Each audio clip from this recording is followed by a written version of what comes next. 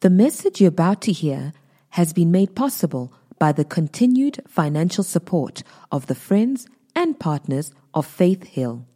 To find out more about how to become a partner, be sure to visit faithhill.tv.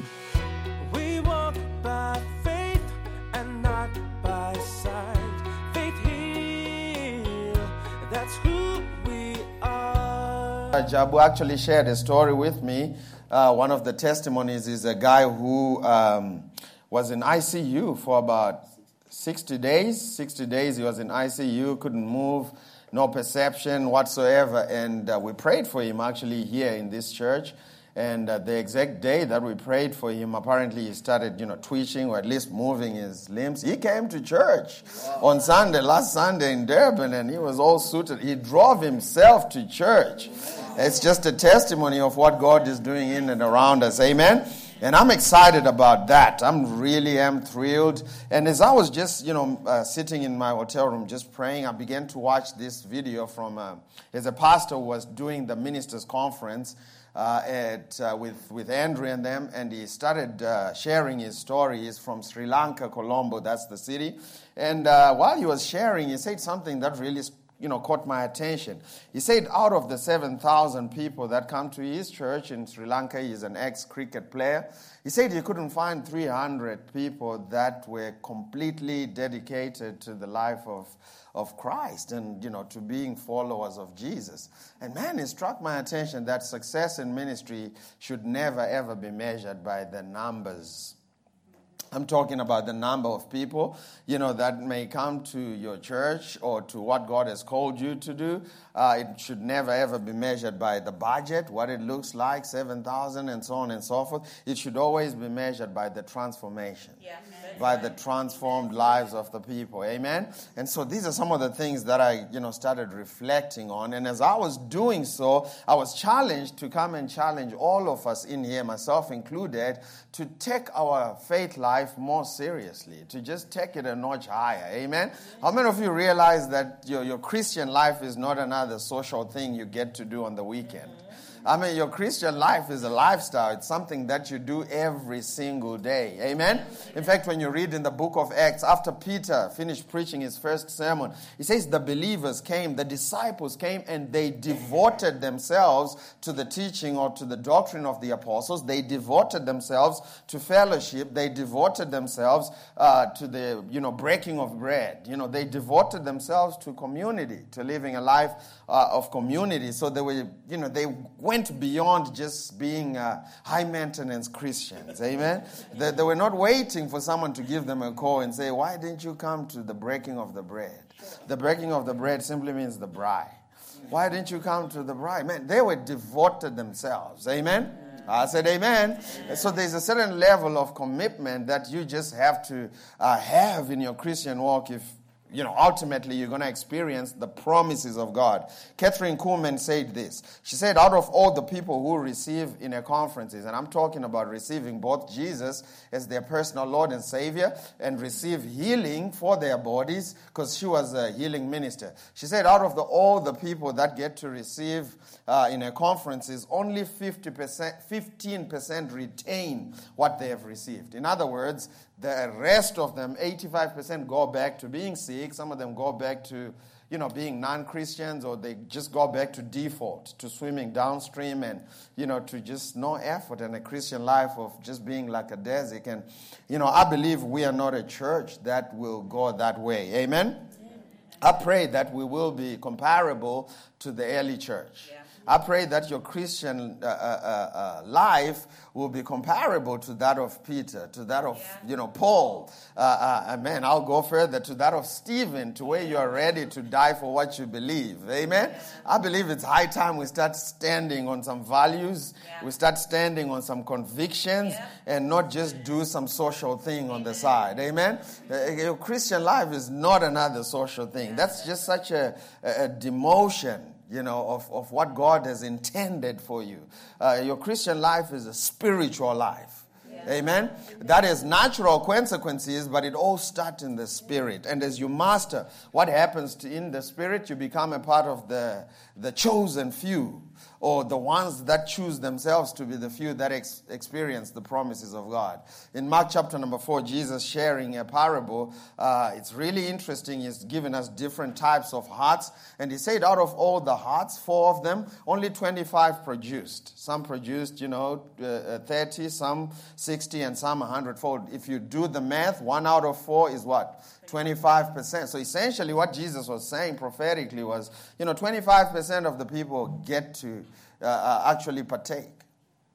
That explains why your neighbor, not you, your neighbor has not been experiencing the promises of God. Amen? Because I've had people come to me and say, Pastor, you teach prosperity, but how come I'm not prosperous? Well, you may, I don't want to say that, but that's the truth. It may be because you're not part of the 25%.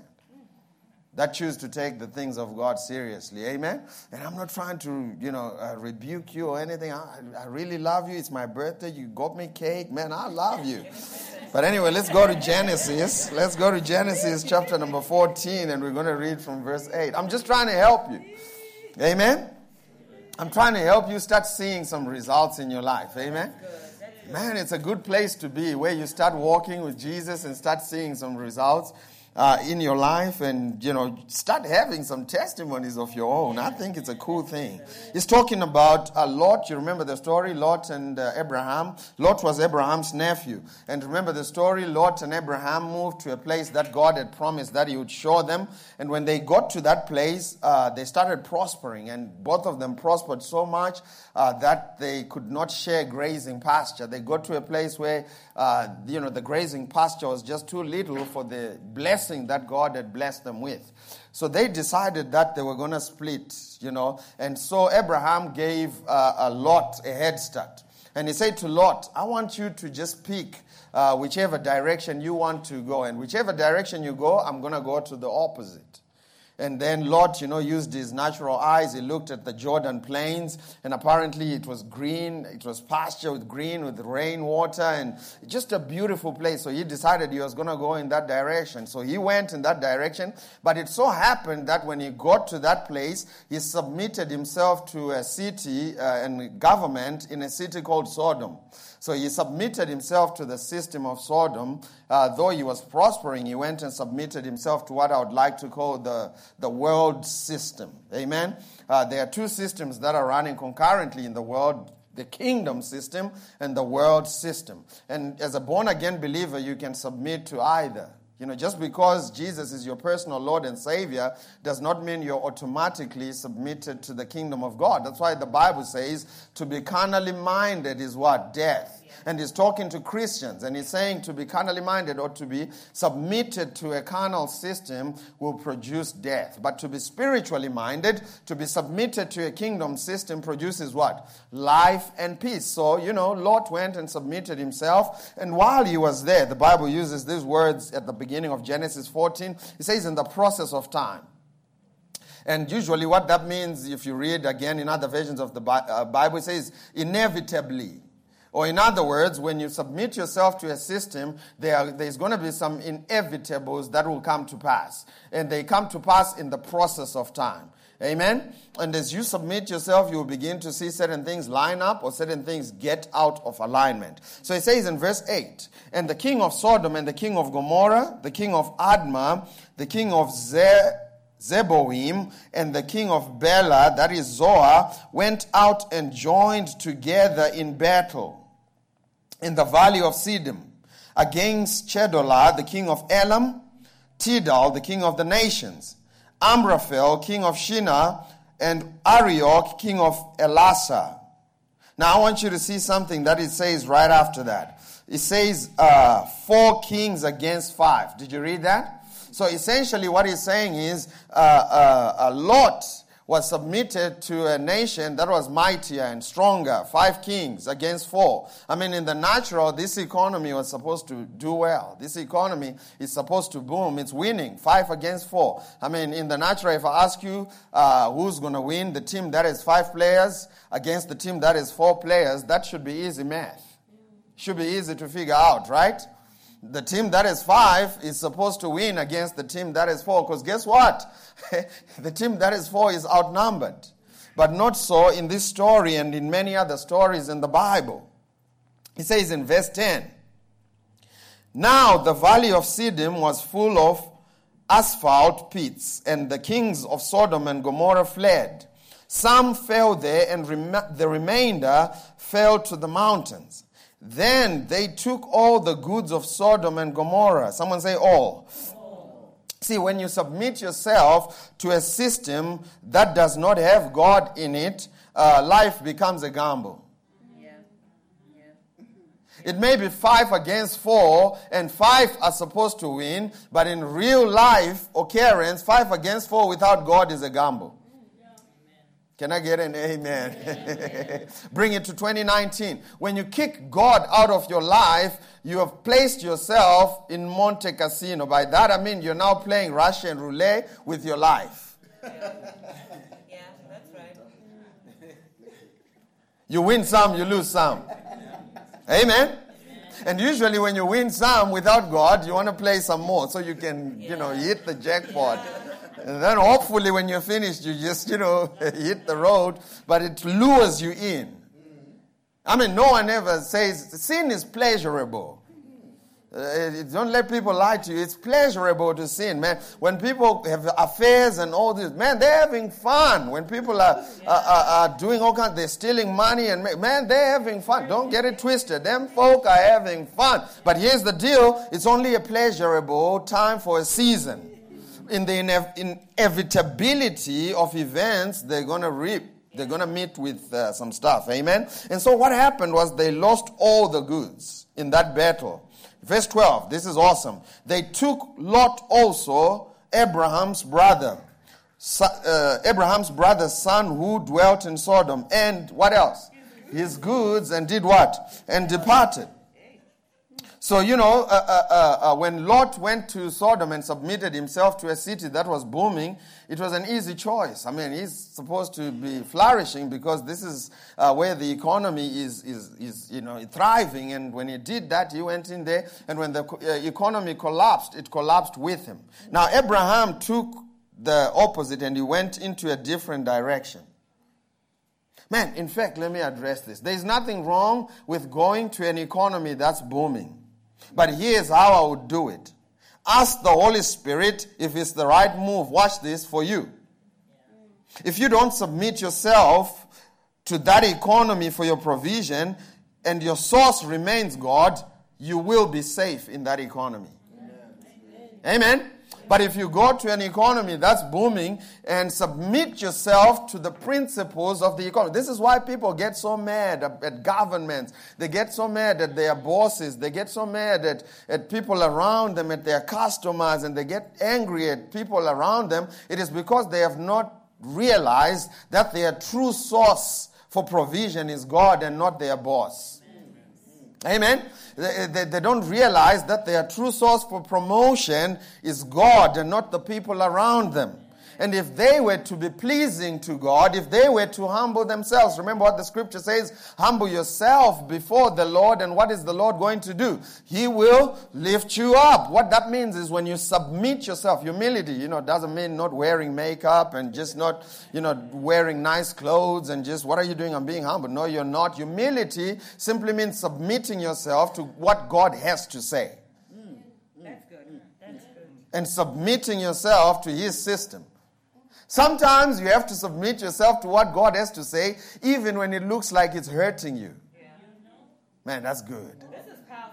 That's awesome. I remember a few months ago, about 3 months ago, I went to TBN, and someone there, decided I wasn't going to continue, being on the station for free, and they called me into their office and they said, "Man, this is the deal. You're going to have to start paying, to be on the channel." And I had already made a decision prior to going into the channel that if we don't get partners outside of the church, we are not going to stay on TBN and use church money that's supposed to be running the church to buy television airtime.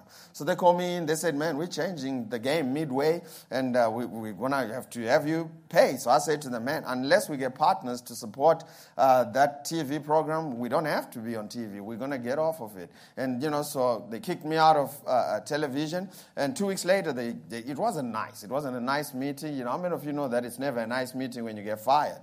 It wasn't a nice meeting. Kicked me out, and I went to the car, and I was talking, and I was reminded by God. He said to me, Tafara, where there's strife, there's confusion, and there's every evil work. One of the things I'll never entertain in my life or in this church or in and around us is strife. I just don't like strife because it stops you from progressing. Yeah. So what happened to test that I had completely gotten rid of the strife was they called me back in to do the last episode. You just fired me. Now you're calling me back to do the last episode.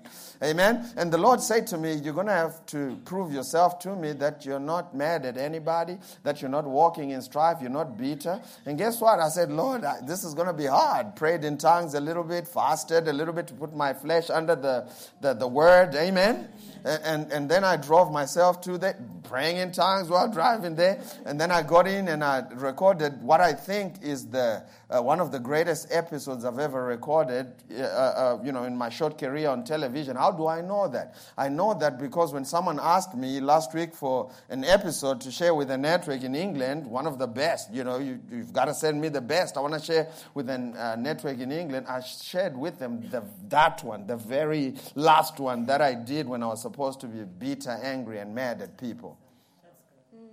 Why? Because I'm determined to submit myself to the kingdom system. Yeah. Everything is spiritual. One of the greatest lies that the enemy will ever tell you is that life is just natural, what you see. No, everything is spiritual. I decided I wasn't going to entertain strife because of what the Word of God says about it. And because I did that, I recorded that. I think it's the best episode ever. Within 2 months, they called me to say, Tafara, we're putting you back on. I didn't holler at them. They hollered at me. Amen. They said, man, we're putting you back on TV, and they gave us a different time. In fact, yesterday I found out that we had a second time. So we're actually screening or airing twice, in a week. We air on Wednesday night at 9:30 p.m. and Sunday morning at 5 a.m. And here's the cool part. Here's the great part out of everything. It's airing for FREE to the EZO. It's still free. Amen? But what's my point in that? My point is, everything you see is spiritual. And submit yourself to the spiritual principles rather than the natural principles. In the natural, they hurt you. In the natural, you should be angry. In the natural, you should be bitter. In the natural, you should hold on to unforgiveness. But guess what? That's like drinking poison and expecting them to die. What you're doing is you're short-circuiting your own system. Amen? Amen? I said amen. Amen. And when it comes to finances, it's the same thing. Man, you can submit yourself or your finances to the kingdom of God, or you can submit them to the kingdom of the world. It's completely up to you. And whatever you do will either expose your finances or bring them, in alignment with what God wants you to do in the earth. So what should we do? Let's go to Matthew chapter number 6. We're going to go back to Genesis. Let's go to Matthew chapter number 6. I want to read from verse 19 to 21. This is going to help you.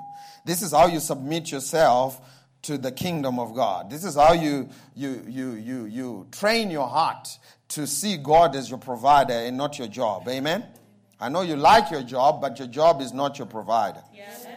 That's right. God is your provider. Yeah. It says in Matthew 6, verse 19, this is Jesus, giving us an instruction around finances. And he says, do not lay up for yourselves treasures on the earth, where moth, rust, destroy, and where thieves break in and steal. It sounds like Lot and Sodom, right? Mm-hmm. He was laying himself treasures in the earth in the wrong system. He says when you do that, there's an inevitable that's going to happen. It's called moth, it's called rust, it's called thieves.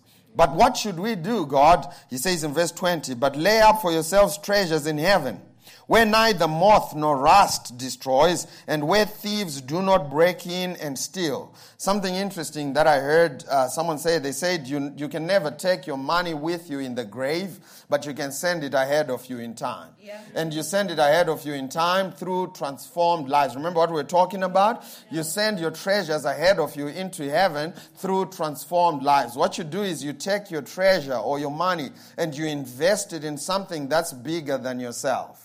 In fact, that's what money is for. Money is for us to invest in things that are bigger than ourselves. Money is not for you to just indulge in every lustful desire that comes your way. You know, get a bigger car, get a latest cell phone so you can take Instagram pictures. You know, life is not, because after all of that, get a bigger house so you can be on top billing. After all of that, what happens after the episode airs and everything is finished? What happens?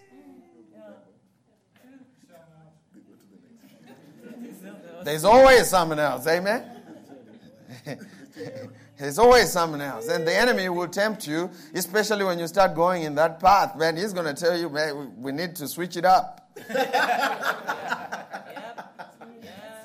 He's always going to tempt you. We need to switch it up. You don't want to go in that path. So what is, in fact, one of the ways, man, this is powerful. One of the ways to live a small, minute life is to live a life that's self-centered, that is driven by self. God wants you to live a life that is constantly, someone say constantly, that is constantly looking to invest in others.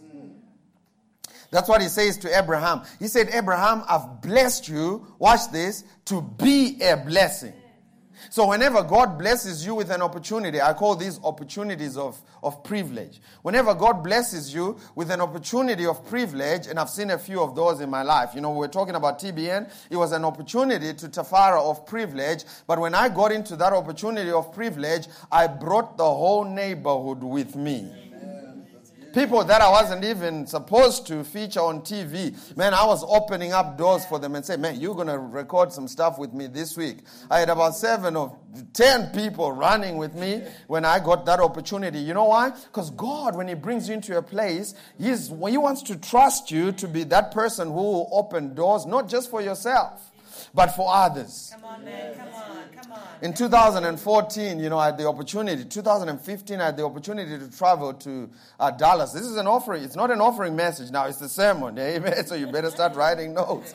He says, we're going to take offering at the end of this sermon. You know, we're already in it. You know, don't rush me.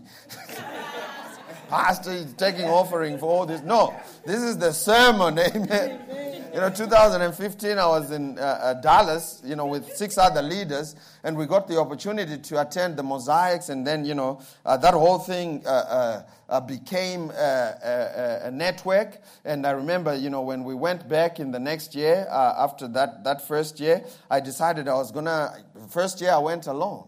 Remember, we're talking about being blessed by opportunities to be in a position of privilege to open doors for others. In the first year, I went alone. In the second year, I took, I think, about four guys from this church, if not 5. I don't remember. And, you know, 1 other from Cape Town. And I opened a door for them to be able to travel with me to the network so they can get exposure and be trained in leadership and so on and so forth. And last year, I almost blew it for everybody. Because last year, I literally took the whole neighborhood. I took about 13 people that were in that place. Strictly, 10 of them paid for, fully paid for. Fully paid for. I'm just using the key, the authority, the responsibility that God has entrusted me with. I'm just using it to bless others. And that's what God wants you to do. You are blessed to be a blessed. Man, just thinking about yourself makes your life so small. Man, it makes you live a small life. God wants you to be impactful. God wants to bless you with opportunities and positions of privilege where you can begin to open doors for others. That's what the blessing is for. Amen? That's what treasure in the earth is for. And some of them, it was their first time to be on a plane. Some of them, it was their first time to leave the continent of Africa. And I get to be a part of that story. Man, I didn't make them sign a little legal contractual thing and say, Pastor, you're taking me to New York City, so you will be at my church for the next 10 years. No, if they want to leave, they can leave. But guess what? There's something that won't change. That pastor opened the door for me. That's what finances are for. Amen? Amen? Not what you have been using it for lately. Finances is so that you can be a blessing. He says in verse 21, for where your treasure is, there will your heart be also. So what was Lot's problem? Lot's problem was that he relocated his heart from the kingdom to the world system. Everything that God is going to do in your life is going to have to come through your heart. It comes through the channel of your heart. So how do you position your heart in the kingdom of God? You position your heart in the kingdom of God by taking your treasure and move it to the kingdom of God. There is no other way. You can't sing your heart in the kingdom of God. I love you, Lord. I love you. I love you. I love you. You can't ad-lib your way into the kingdom. Can I get an amen? But you can transfer your heart from wherever it is into the kingdom by way of treasure. Amen. I said amen. For where your treasure is, there will your heart be. Watch this. Also. Genesis chapter number 14, verse 13. Then the one who had escaped came and told Abraham the Hebrew. For he went by the terebinth trees of Mamre, the Amorite, brother of Eshcol and brother of Anna, and they were allies with Abraham. Now when Abraham heard that his brother was taken captive, he armed his 318 servants who were born in his own house. 318. Abraham was tremendously and thoroughly outnumbered. But because he had God on his side, how many of you realize that you and God are a majority? Just because he had God in his corner, it's like a boxing match. If I have God in my corner, I don't care who I'm facing. I'm about to win this one too. Man, all you want is God in your corner. Amen?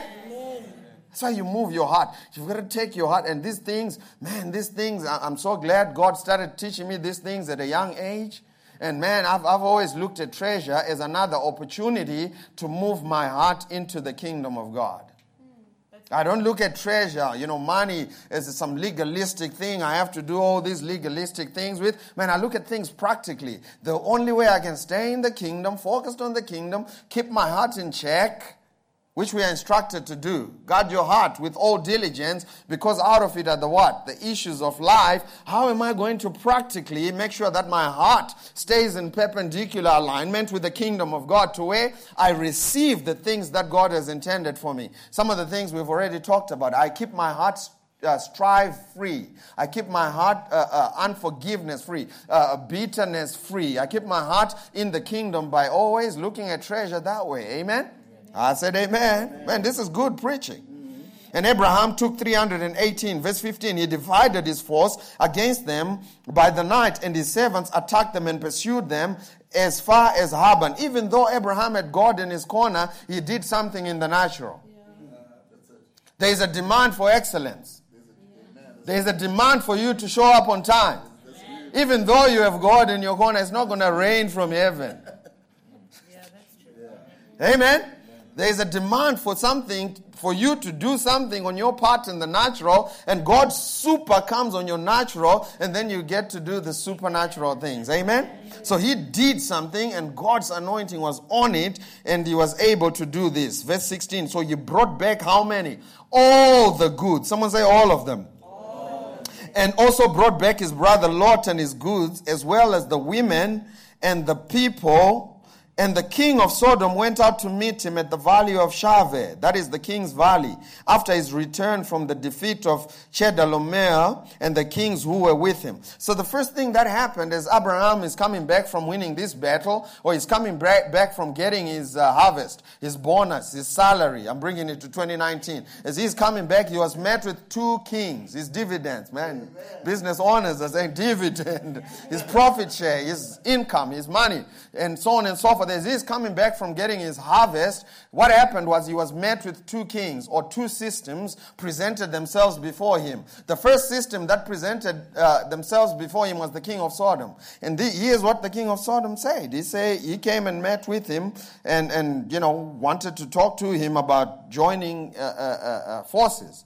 And Abraham, decided that he was going to listen to the king of Salem, better known as the king of Jerusalem, also known as Melchizedek. And he says in verse 18, Then the king of Salem brought out the bread and the wine. What is the bread and the wine? Remember communion? And we said in a few teachings from today back that communion is just a reminder of two things. You know, in the covenant, it's a reminder of Jesus' body, what it accomplished for us, and Jesus' blood, what it accomplished for us. Amen? It's a reminder of the covenant promises of God. But anyway, that's not our teaching for today. Verse 19. Here's what the king of Salem did. Here's what the kingdom of God always do. Verse 19. He blessed him. Someone say he blessed him. Yes. It's the first thing that the kingdom of God does is that there is a blessing that comes your way. So you don't get to buy the blessing. You're already blessed. See, a lot of people think the story starts when he was coming back with the harvest. No, the story starts when God supernaturally endowed him with power that he didn't deserve to go and win the battle. Yeah, that's cool. Man, that's awesome. The grace of God does not start after you tithe. It's already in operation because he's the one who gave you the $10 that you have. Amen? Amen. And if you don't have $10, I'll give you 5 rand so you can have something to tithe. Amen. It says in verse 19, he blessed him and said, "Blessed be Abraham of God Most High, possessor of heaven and the earth." Verse 20. "And blessed be God the Most High, who has delivered your enemies into your hands." And what did he do? And he gave him a what? I didn't hear that. Come on, preach with me. Come on, say the word. Man, it's a good word. It's a blessed word. That's not cussing. That's a good word. It's a very good word. Did you hear what it says? It says, where your treasure is, there will your heart be also. There's some places that when I mention tithe, you can literally see heart attacks going off in every... Ooh, Salia, call 911. Call what? What do we call here? Call 911. Please. Ooh, my heart. You know why? Because your heart is not in the right place. In fact, I know right now there's some things tickling you in your heart right now. If your heart is not in the right place, and I think it's a good thing. I think it's a great place to start. In fact, Jesus said it like this. Jesus made it really plain in Luke chapter number 16, verse 10 onwards. He says, I think it was verse 11 or 12. He says, if you can't be faithful with unrighteous mammon, I will entrust to you the true riches. In other words, what Jesus was saying was, this is entry-level faithfulness. This is entry-level steward.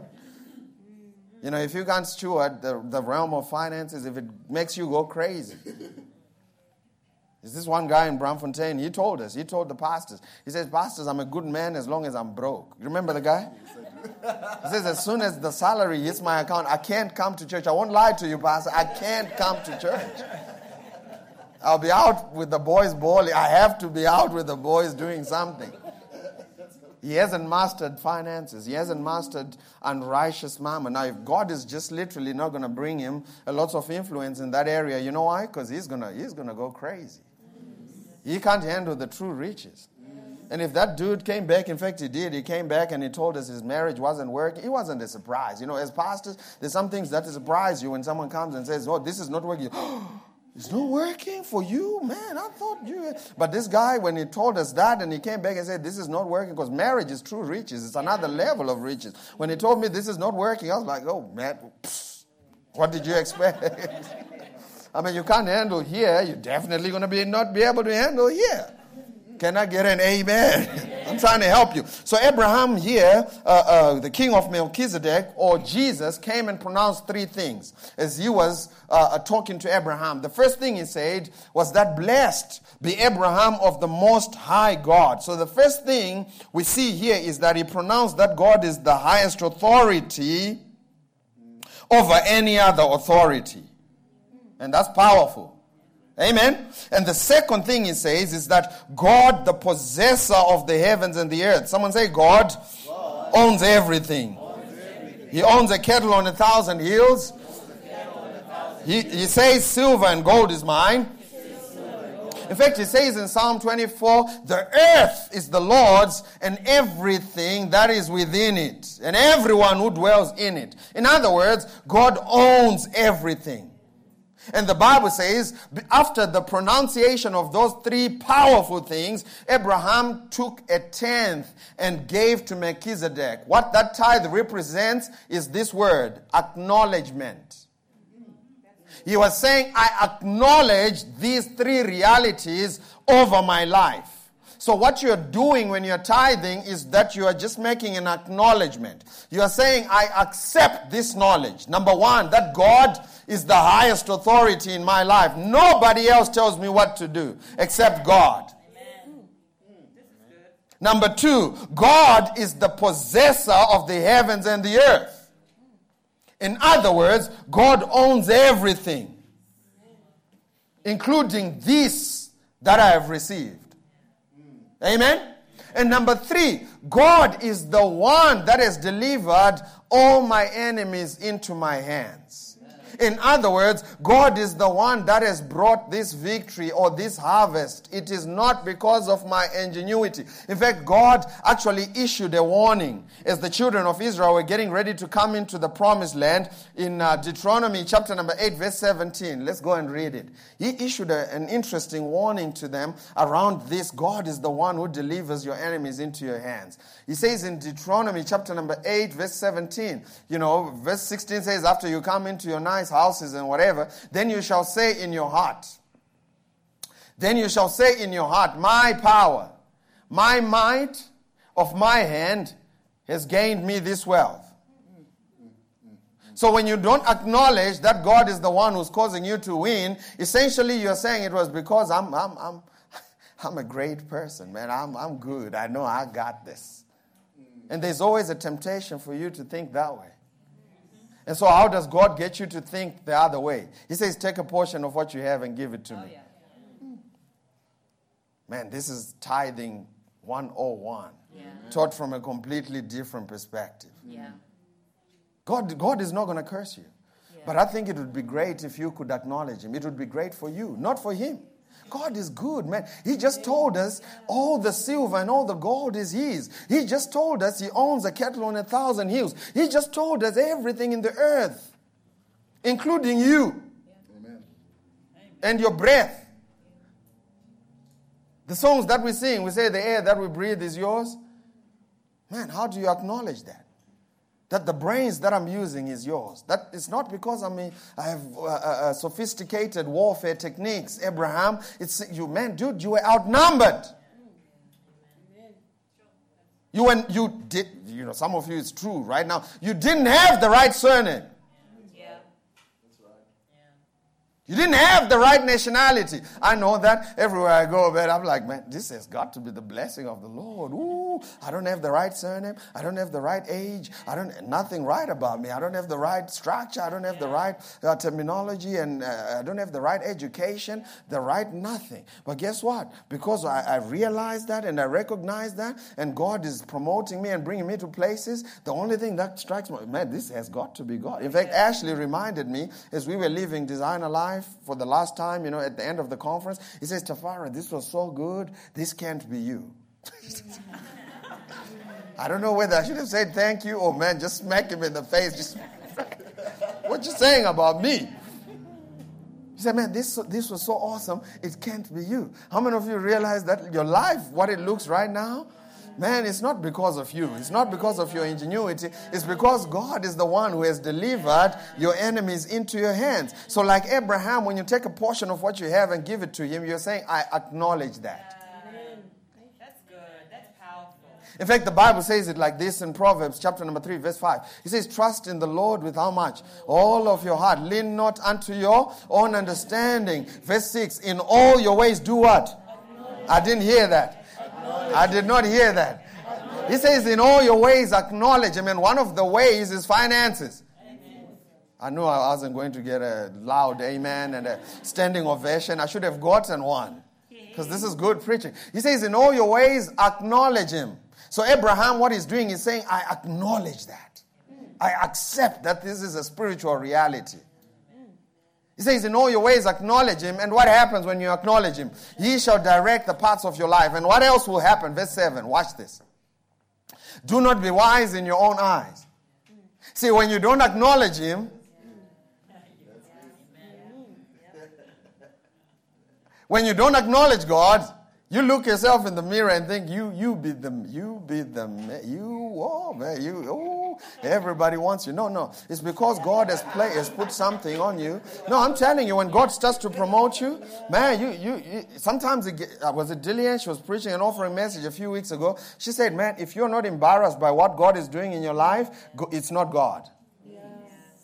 Man, at some point, you start feeling like, man, this is kind of embarrassing even to bring up. We had a Pastors Connect meeting with pastors we had a pastor in Dallas, we had a pastor in San Diego, pastor in Argentina and Cape Town. We were all on a Skype call, and we meet once every month and we pray together and just kind of share what God is doing in their lives. And it just so happened that on this call I went last. After all the murmuring and complaining from all the rest of them, by the time it got to me, I couldn't even bring up that we had a successful conference, Grace in the Marketplace. It would sound like I'm bragging. I couldn't even bring up that as I was coming down from the stage from preaching Grace in the Marketplace, Billy Epard reached out to me and he said, man, I want you to speak at Wealth Builders next year. I couldn't even bring up that as I was turning from Billy Epperhart, Christine Bloomstein said, I want you to preach at the next Pastors Connect. I couldn't even bring up that as I turned backwards, Isaac and Elaine said, man, we want you to preach at Open Week next year. I got 3 confirmations in less than 5 minutes. I couldn't even bring it up because guess what? It's going to sound like bragging. When God really starts doing something in your life, man, it's going to, you can't bring it up. I couldn't even bring it up that we are back on TBN. You can't. Oh, man, that would have been OTT now. Now that's rubbing, it in their face. When God really starts doing some stuff in your life, man, I'm telling you, it's over the top. And when you give him, man, when you become wise, and there's a great temptation now to say it's because, I'm so cool. No, you're not. My wife will tell you that I'm not that good. I'm all right. He says, fear the Lord. What should you do? Fear the Lord. Remember what we talked about? He says reverence. Man, you've got to have an honor, a reverence around the things of God. He says, fear the Lord and depart from evil. These are good life things to just, kind of incorporate in your life. Just depart from evil. Verse 8, watch what he says. It will be health to your flesh and strength to your bones. Now, verse 9. Honor the Lord with your possessions and with the first fruits of all your increase. And what happens? Verse 10. So your barns will be filled with plenty and your vats will overflow with new wine. So Abraham decided he was going to acknowledge these 3 things. And when he acknowledged them, this is what happened. Verse 21. Let's go back to Genesis. Verse 21. You enjoying the story so far? Yeah. So Abraham has given the 10th. And then the story doesn't end there. Verse 21. The king of Sodom showed up also. You see, the battle of allegiance never ends. The king of Sodom showed up also. He says, I want to talk to you. Or the world system showed up. I also want to talk to you. And what's the first word he says? Open inverted commas. Give. What was the first word that the king of Melchizedek said? Blessed. What's the first thing the king of Sodom says? Give. See, the world system is always out to take. It says, give me. Man, you thought the church was trying to take from you. No, the church is trying to get it to you. Yeah, that's right. It's hoarding that's trying to take away from you. Yep. The king of Sodom came and says, give me the peasants and take the goods for yourself. And watch what Abraham said. Verse 22. But Abraham said to the king of Sodom, I have raised my hand to the Lord. I've already made a commitment. I've already acknowledged somebody else. I've raised my hand to the Lord God Most High, the possessor of... He begins to repeat those things, remember? Yeah. He says, I've raised my hand to God, who? Most High. Who? What else is God? The possessor of the heavens and the earth. Verse 23. That I will take nothing from a thread to a sandal strap, or from a shoelace to a sandal strap. In other words, I'm not even going to make a commitment to the world system even on the smallest things. I'm not even going to try and draw strength or sustenance from the world system, even in the little things, even in the small things. I'm going to draw my sustenance, and my source of strength is always going to be God in the small things as well as in the big things. Amen? Because sometimes we just want to deal with the small things and say, it's a small thing. I'll just, kind of sweep it under the rug. And, when it comes to finances, really, what it does is planting some things in your heart. Remember, the first sin Actually, in the New Testament church, a depiction in the Old Testament as they crossed the river Jordan and came into the land was through finances. Remember Moses, in fact, it was Joshua, he told the people, man, this is the first city, we're going to give it to God as a first fruit. Don't take anything from it. And there was a guy, I think his name was Achan. He took a little smolanya or something, and put it in his house, and then he hid it there. And then when they went to the next battle, it's interesting. Well, you must read these stories. When they went to the next battle, which was supposed to be a walkover.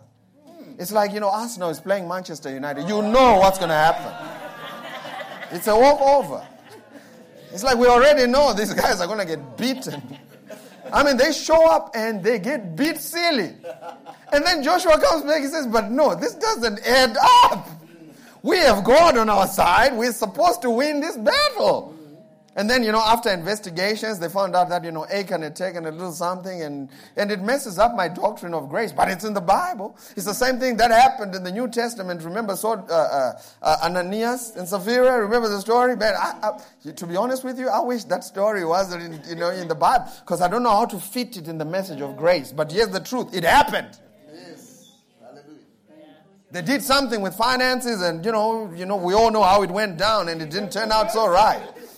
Amen. It's there in the Bible. And I just don't know how it fits with the message of grace that I, teach. And I just don't know. But it's in the Bible. They messed it around. And I believe it was their hearts. And, I believe they just had a heart attack. That's that's how they explain it. They really, and they dropped dead. What happened? They dealt wrongly in the realm of finances. So finances, while they are entry-level things, man, we need to be careful if we're going to keep our hearts positioned for the things of God. Amen? In fact, one of the blessings I got this week was when Jillian came to our eldership meeting, and she told us that we had given in seed and offerings and so on and so forth, and partnership as a church. We had given away, just last month alone, close to, in fact, over and above 40,000 rand. And that's not even a lot of That's not even a lot. It's a lot of money, but it's not even, what am I trying to say? I'm trying to say it's a big chunk of what we bring in every month. Yeah. That's all I'm trying to say. It's not 10%. We don't get 400,000 a month. But guess what? You always have to be at a place where you're sowing. Man, when I hear stories like that from the church, man, I get excited. Amen. That we are a giving church. We are a sowing church. Our sustenance is always going to be God. Yeah. Amen?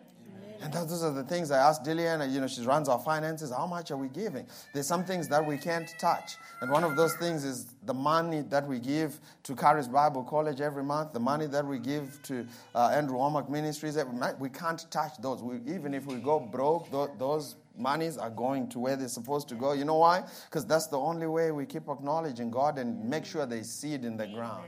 Man, the things that you're witnessing in this ministry are not natural. Yeah, that's right. That's true. It's all supernatural. Yeah. Man, when I look at the people that come and minister here, it's all supernatural. Yeah. There's no reason why any of them would want to minister to 60 people. Yeah. Because they minister to 2,000, 2,500 minimum. Almost all of them. In fact, last week I got a message from Arthur and he said, man, I'd love to come again this year. Arthur Mankis. And I said, oh, really? He said, yeah, I always love to come to Faith Hill. And I said, man, this has got to be supernatural. Because this man has bigger fish to be, frying and bigger things to do. But when you get in the flow, God will begin to bring you to a place where you experience the supernatural. Is this helping you? Amen. What verse are we on? Verse 22. He says, I'm not even going to take anything as much as a shoelace. I'm not doing that. Otherwise, the world system is going to say, I have made Abraham rich. This is one of the things you never, ever want anyone to take credit for what God is doing for your life or in your life. The carnal people will always find someone else. In fact, I've heard people say, man, it's because he's got charisma. In fact, that's the word for the gifts of the Spirit. I take that. He says, man, PT is doing so well because he's got charisma. I said, oh, yeah, that's the Holy Spirit. The gifts of the Spirit are charis. Yeah. With a ma. Amen? But that's just, you can't find the real reason in the natural. Amen? I said amen. It's got to be God. Verse 24. except only what the young men have eaten, and the portion of the men who went with me. In other words, what the men have eaten and what these guys are going to take from you as a portion, as a percentage for fighting this battle, you can give it to them. I'm not participating. And watch what God said in Genesis chapter number 15 as we close. Genesis chapter number 15, verse 1. After these things, the word of the Lord came to Abraham in a vision, saying, "Fear not, Abraham, I am your shield, your exceedingly great reward." Man, this is powerful. God is saying, I am your shield and your exceedingly great reward. So what I'm teaching today is a lifestyle, is a way of life. Grace in the marketplace is a way of life. Amen? I said amen. Let's go to 1 Kings 18, verse 33. He's talking about Elijah as he was facing the 300 false prophets of Balaam. You remember the story? And they came and he said, you know what we're going to do is we're going to have a contest. You bring a bull. We're going to bring a bull. And then when you put your bull on the altar, call on your God to send fire. And if your God sends fire, then the people will know that your God is the true God. And if my God sends fire, then we know that my God is the true God. So after they brought the bull there, they tried to call on their God, and their God was probably sleeping. You know, in fact, Elijah mocked them. He said, your God is sleeping. That's why he hasn't sent fire. And they cut themselves. They did all the penance, and they did all kinds of religious stuff from morning till evening, and their God didn't show up for them. How many of you know that there is no other God except our God? That's what Elijah was trying to prove. And he says in verse 18, and Elijah, began to instruct his servants, and he says, put the wood in order, cut the bullocks in pieces, laid him down on the wood and said, fill your barrels with water and pour it on the burnt sacrifice and on the wood. Just a side note, this was during the 3.5 years of drought. What's the most precious thing during a drought season? Water. And he says, pour it down on the altar. You would think paraffin, right? Put paraffin. Or petrol. No, he says put the water. Put something that's precious. Remember, David said something similar. He said, I will not give to the Lord something that hasn't cost me something. In the drought season of your life, man, your greatest asset is whatever God has put you in your hands. Man, put it down. Give it to him. Amen? I said amen. Verse 34. And he said what? In verse 34. Let's go to verse 34. Then he said what? Do it a second time. And so they brought the barrels of water and poured him a second time. And then they did it a second time, and he said, do it a what? And they did it a third time. What he's saying is, this should be a way of life. This should be a lifestyle. It's not a goosebump. It's not a trial and error. A lot of people, when I go traveling places and I teach on giving and offerings, a lot of people have this mindset, and it's a terrible mindset. I guess it's human. They're thinking, you know what, I'm actually going to practice your message, Pastor T. I'm going to do it. I'm going to do it for about 2 months, and as soon as I get that harvest, I'm going to run away as far as I can from God, and I want to just, use this system to enrich myself. No. This is a way of life. This is how you're going to live. When you make that decision that this is how I am going to live my life from today till Jesus returns, then the blessing of God begins to flow in your life. Watch this, from today till Jesus returns. Amen. Because God knows your heart. Listen, child of God, if you're just going to do it for 2, 3 months, 1 month, 4 months, don't do it. You're going to waste your money. I'll help you with this. But if you make a decision that this is going to be my way of life, the same things that I'm seeing in the Word, the same things that I'm seeing in the ministry, in this church, I want to be a part of these things. Man, if you want to partake of that same grace, that same anointing, that can happen in your life. Start putting your confidence and your trust in God, as opposed to in what you have in your hands. This is what tithing is about. Tithing is not about paying faithful bills.